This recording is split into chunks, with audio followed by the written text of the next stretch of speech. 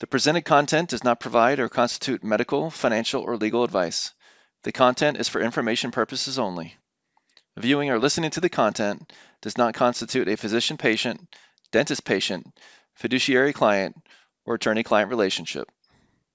Welcome to Knowledgeable Aging. I'm your host, Jason Kotar. Joining us today to talk about technology and aging in place is John Robertson.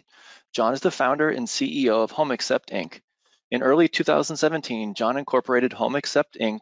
to solve the problem of private remote monitoring to age in place. In October of 2020, HomeAccept launched its fully certified solution. How are you doing today, John?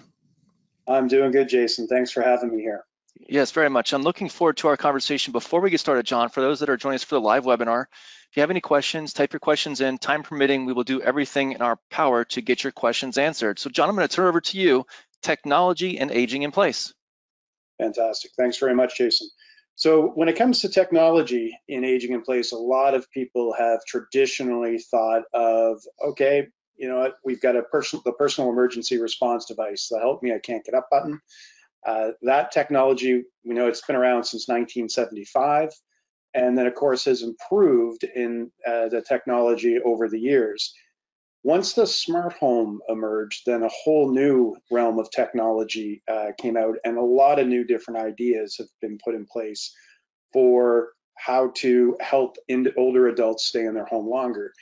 Of course, there's technologies like a video camera. There's technologies now like smart watches and devices, other smart devices, including things like listening devices as well.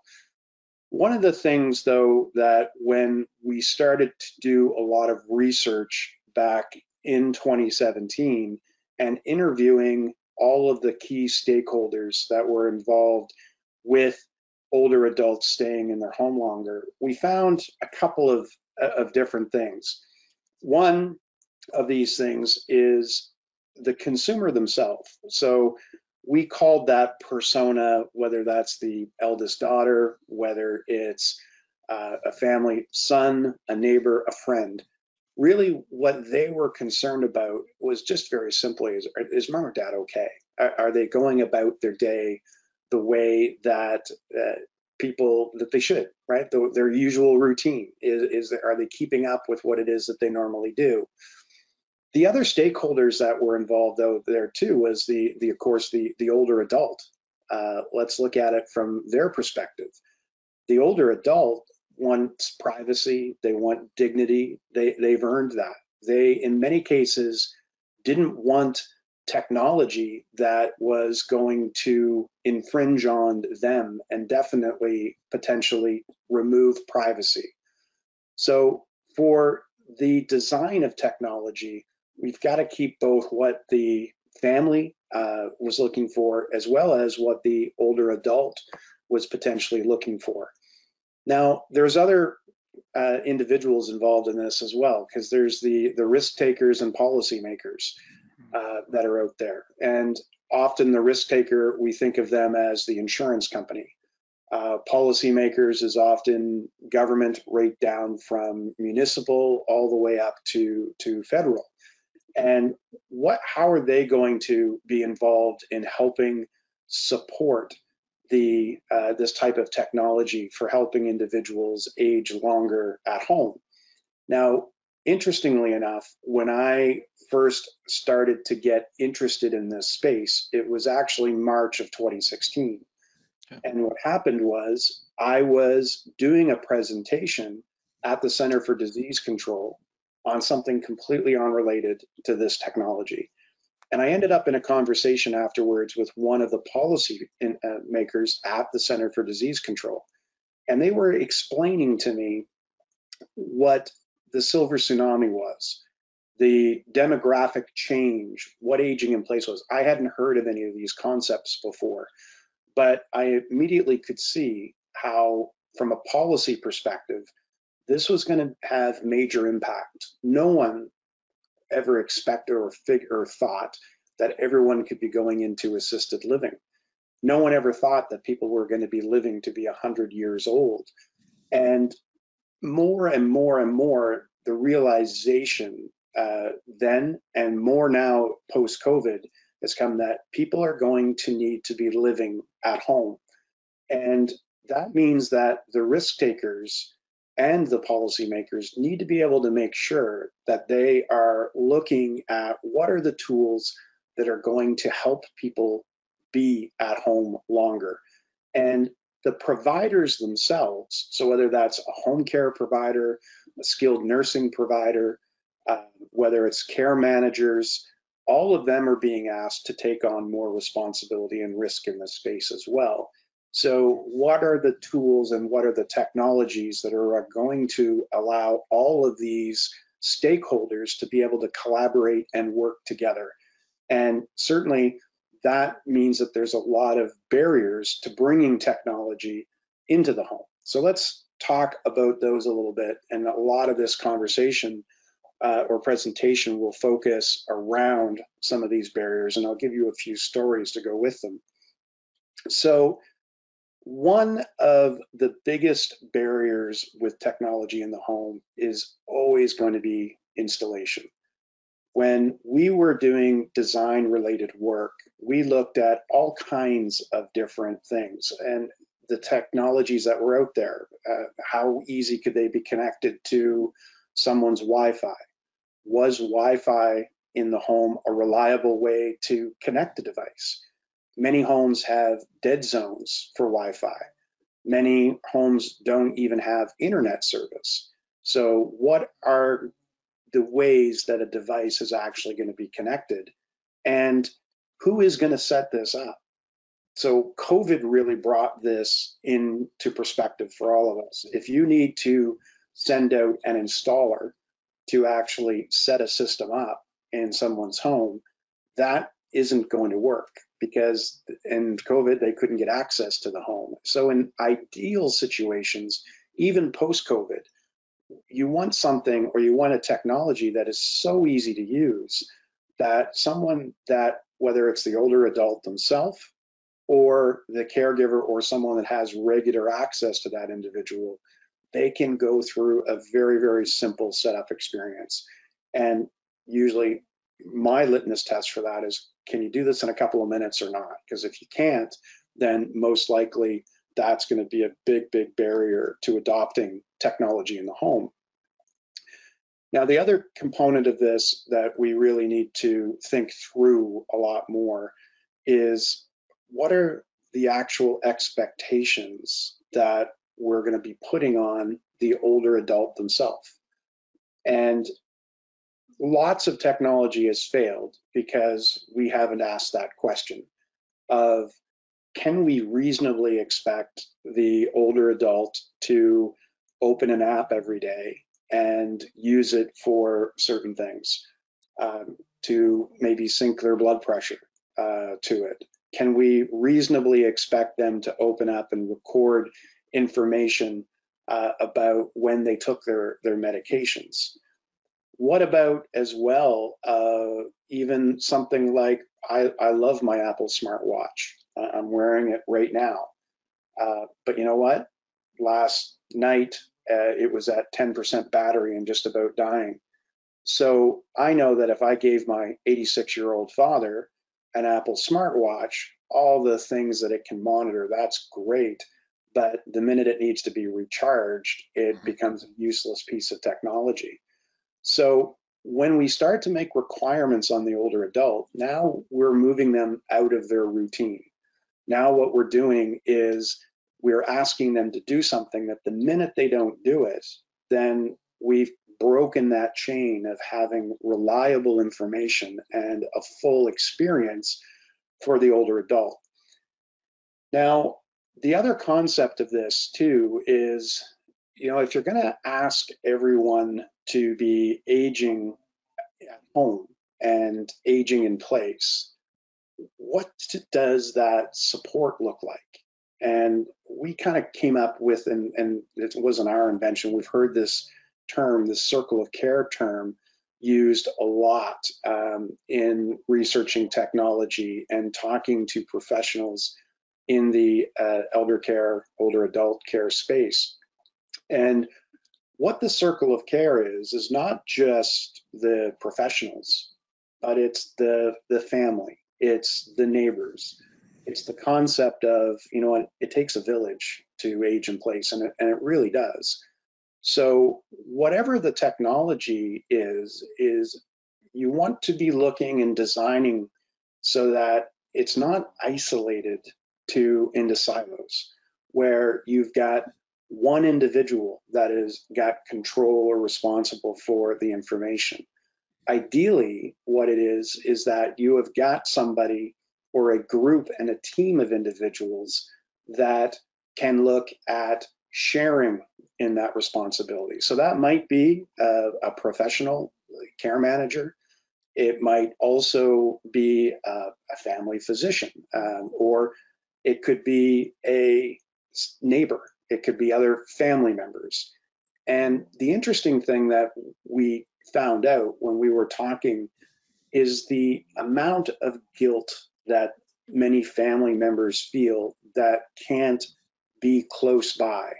So I'll give you an example. We've had numerous families that we interviewed, and you would have siblings that were living away and siblings that were still close to mom and dad. And the ones that were away, they felt tremendous guilt that they weren't able to help out more.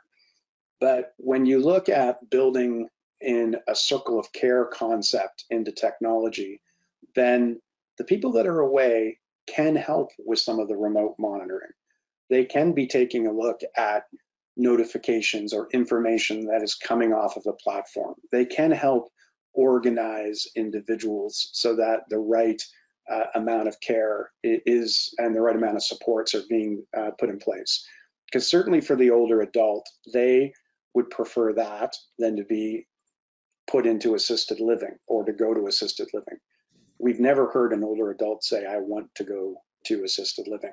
That's just not a phrase or a quote that's commonly used.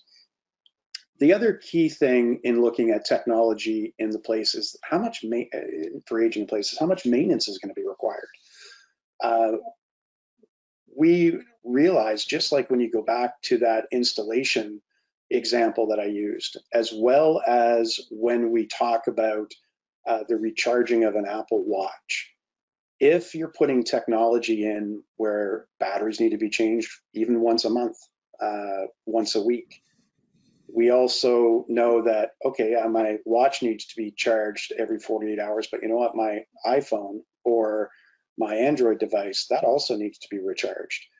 So how much maintenance is going to be required? And the ideal maintenance is zero maintenance, right?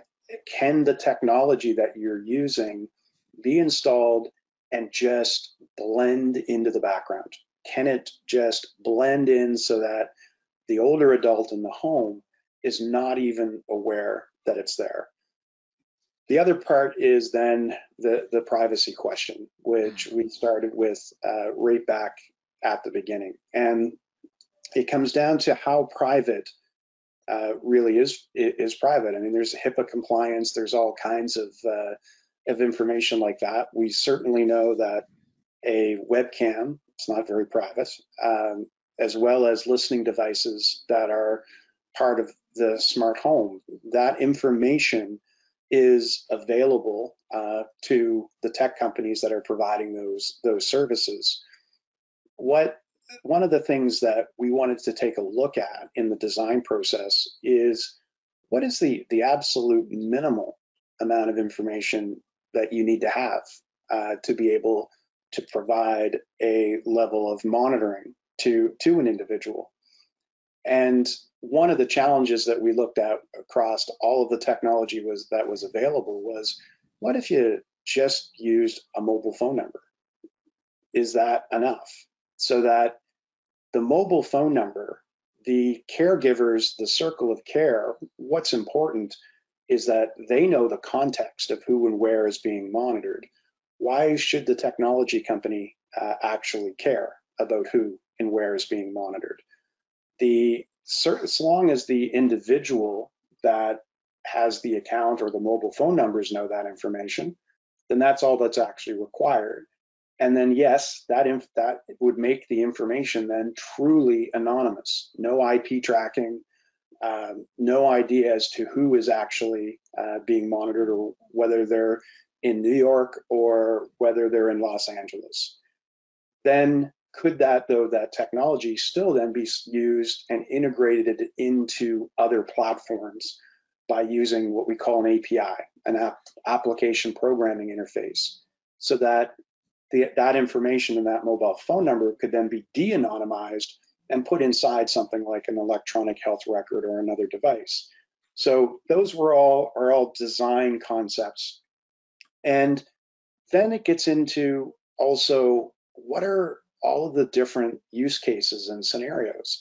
When you're dealing with aging in place, there's going to be everything from fall prevention to memory care to medication adherence. There are so many different use cases that you can't have 1,000 different devices in the home for every different case. So how ubiquitous can you actually look at doing something? And I'm going to give you a real story here for a second.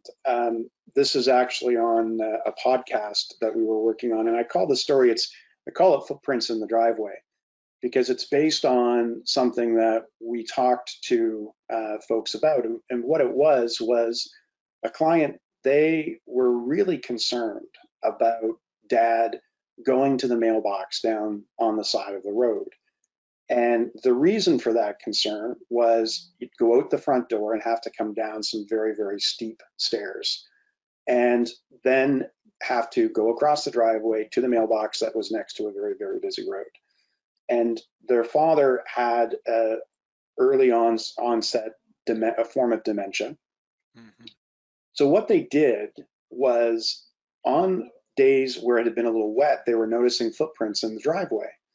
And their concern was that he was coming down, and maybe multiple times a day. So they used technology to get proactive about this type of care. What they did was they put a tag in the mailbox. And sure enough, the next day, they learned that that tag had been triggered almost 8 times.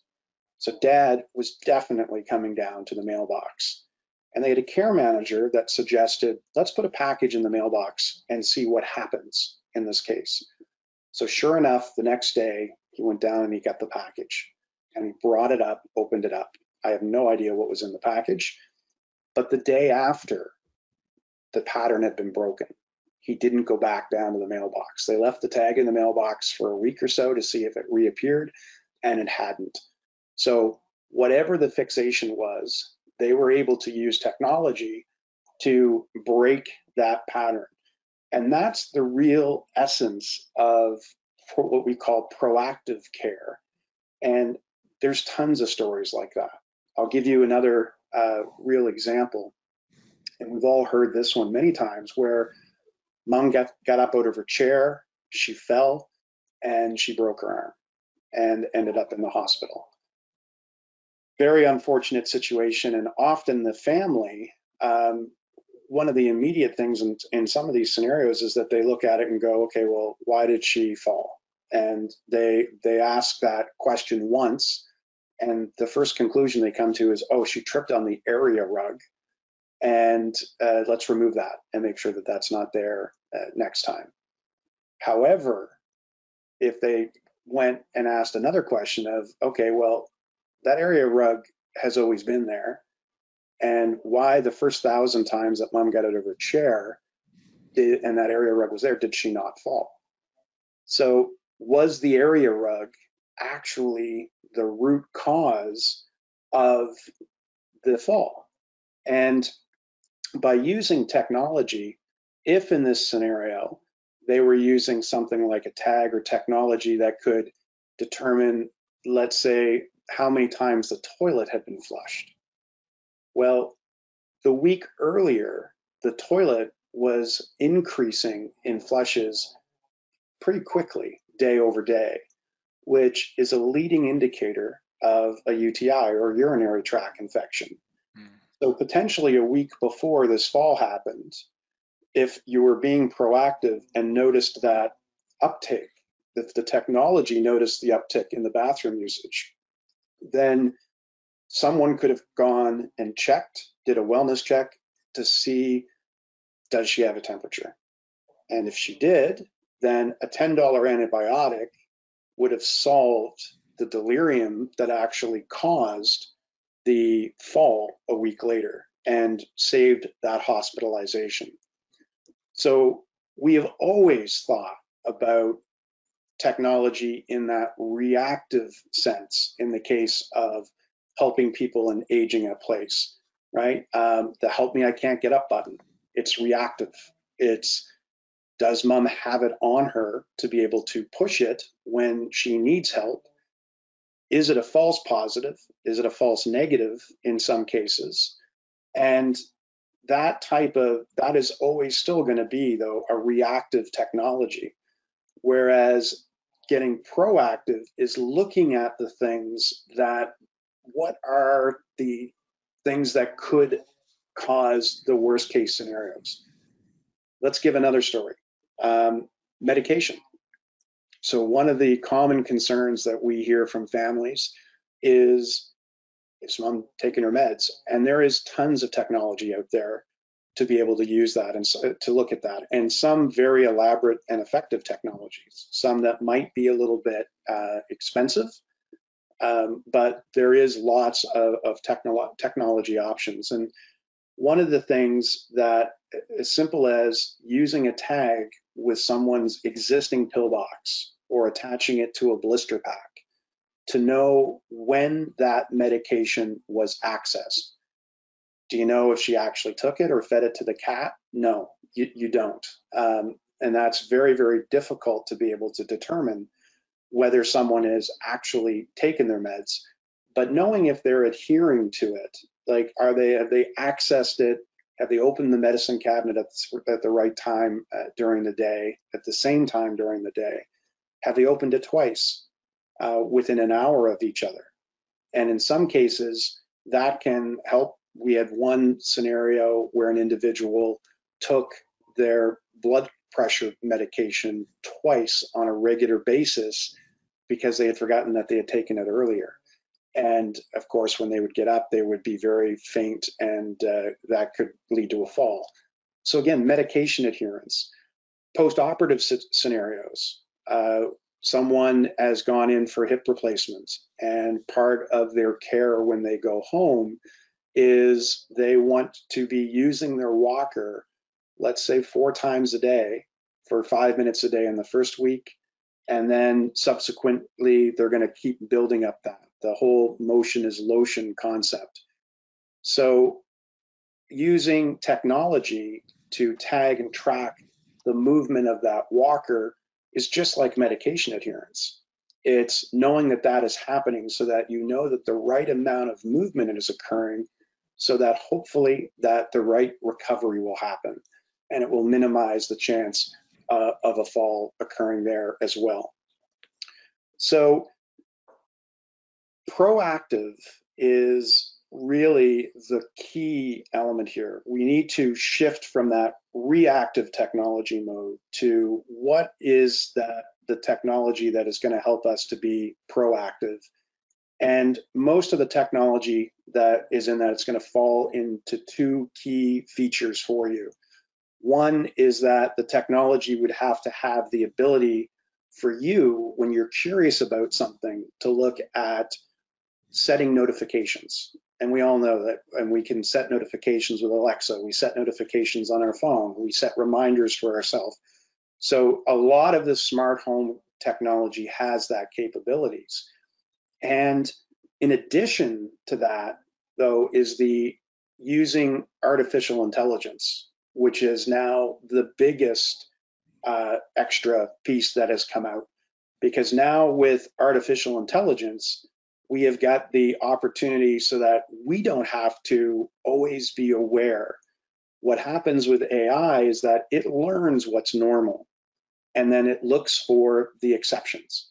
So when things are starting to drift outside of normal, the AI can help us be proactive by surfacing that insight for individuals.